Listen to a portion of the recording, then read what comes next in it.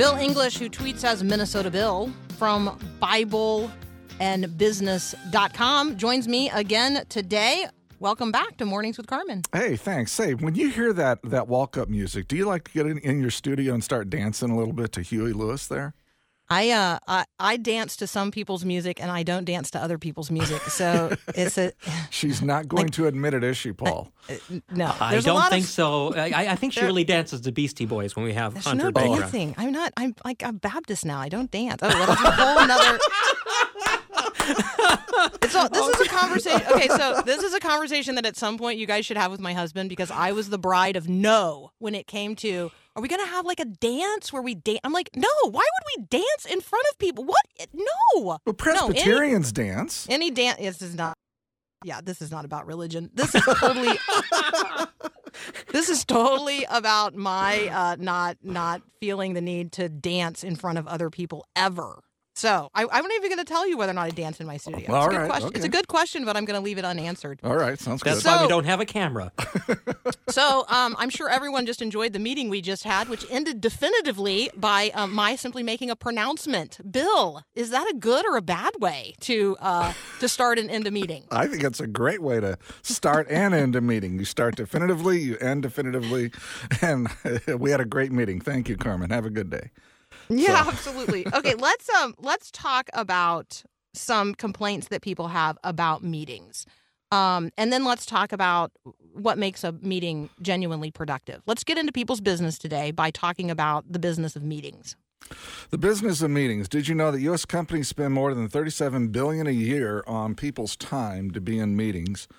71% of senior managers view them as unproductive, and the average manager spends 23 hours a week in meetings, and 73%. What? Now, wait a second. Yeah. If they're probably working more than a 40-hour work week, which folks should know that people in management, people that are, like working as professionals, we do work more than 40 hours a week.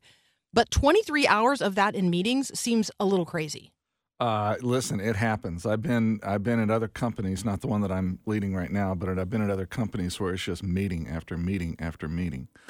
And that's why 73% of people do other work during meetings. They bring in their laptops and their cell phones, and they sit there and do other work while they're in meetings.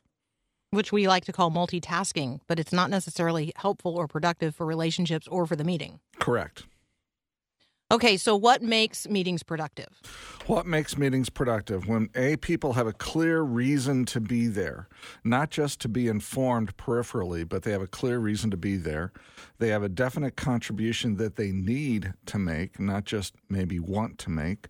They advance the core company priorities with the others who are in the meetings. And usually these meetings are linked to some kind of a purpose. They're linked to some kind of a strategy, some kind of an overall goal or overarching effort that the company is engaged in. Those four things. So those are my kind of meetings. I like those kind of meetings.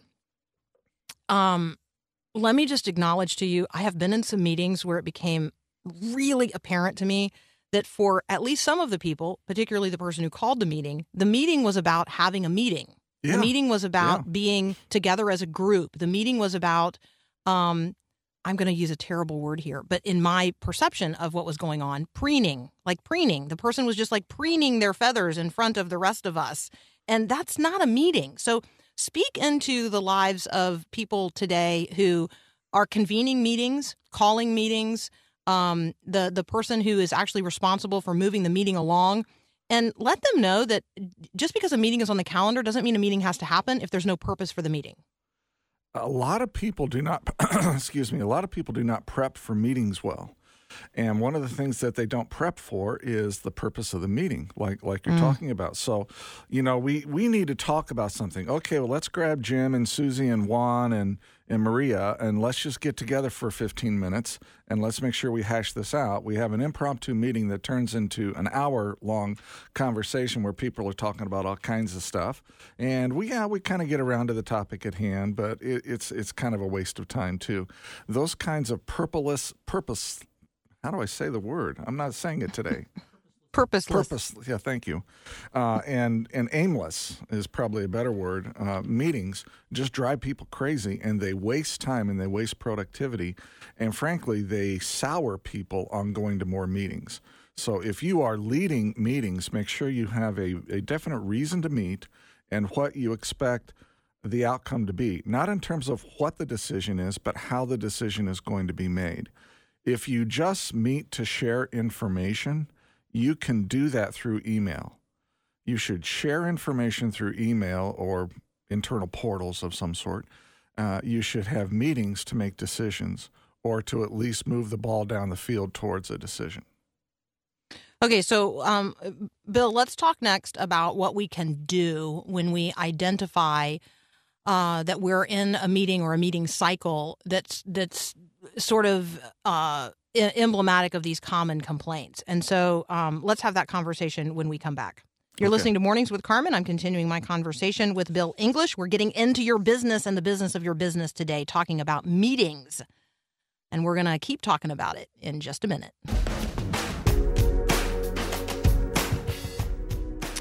Okay, so if you've ever been in a meeting, or frankly, you've ever been running a meeting and you absolutely knew that people were not feeling like the meeting was productive, maybe there were one or two people who were dominating the conversation and you as the facilitator did not know actually how to get other people engaged in the conversation. Maybe you are the offender. Maybe we need to help you stop being the person that dominates a conversation in a meeting. Bill, let's just start with that particular complaint and let's equip folks to, be a positive influence in the meetings that we're in.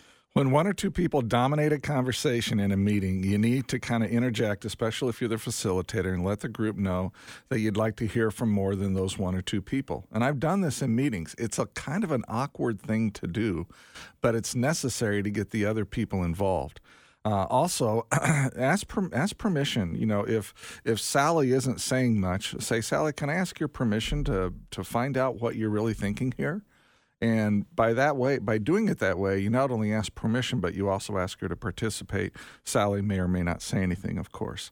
So also set a ground rule in all your meetings that you do not leave a topic until everybody has had a chance to say what they want to say about that topic. So even if one or two people are dominating, it's just going to extend the meeting. Usually the others in the group will start to interject and balance out that conversation a little bit. So those are some things you can do when people dominate a particular meeting.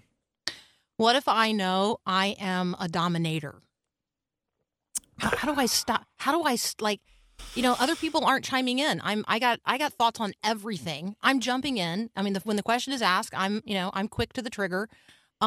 Help me sort of settle into the meeting as a joyful participant among many. Carmen, I really think it's about anxiety and delayed gratification. I've got something to say and I just can't control myself, so I say it. Some of these people just need to learn some delayed gratification. So practice it, right? Walk by a box of chocolates and don't have any chocolates. Delay your gratification on something. Learn to just be quiet. I'm taking notes. Oh, come on. You are not a dominator in meetings. I know that. So it's interesting that you say that. I bet if we took a survey of people that have been in meetings with me I just got a text from somebody who said, yes, you are a dominator and I am too. So apparently, the people who know me well are thinking to themselves, okay, yeah, you know what?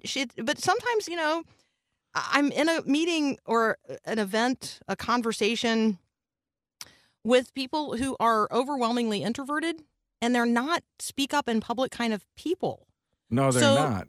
So there's an advantage to having some one-on-ones or some very small conversations versus just a y'all come kind of meeting. So talk about the value of different kinds of meetings. You know what? The facilitator needs to understand the personalities that are going to be in that meeting.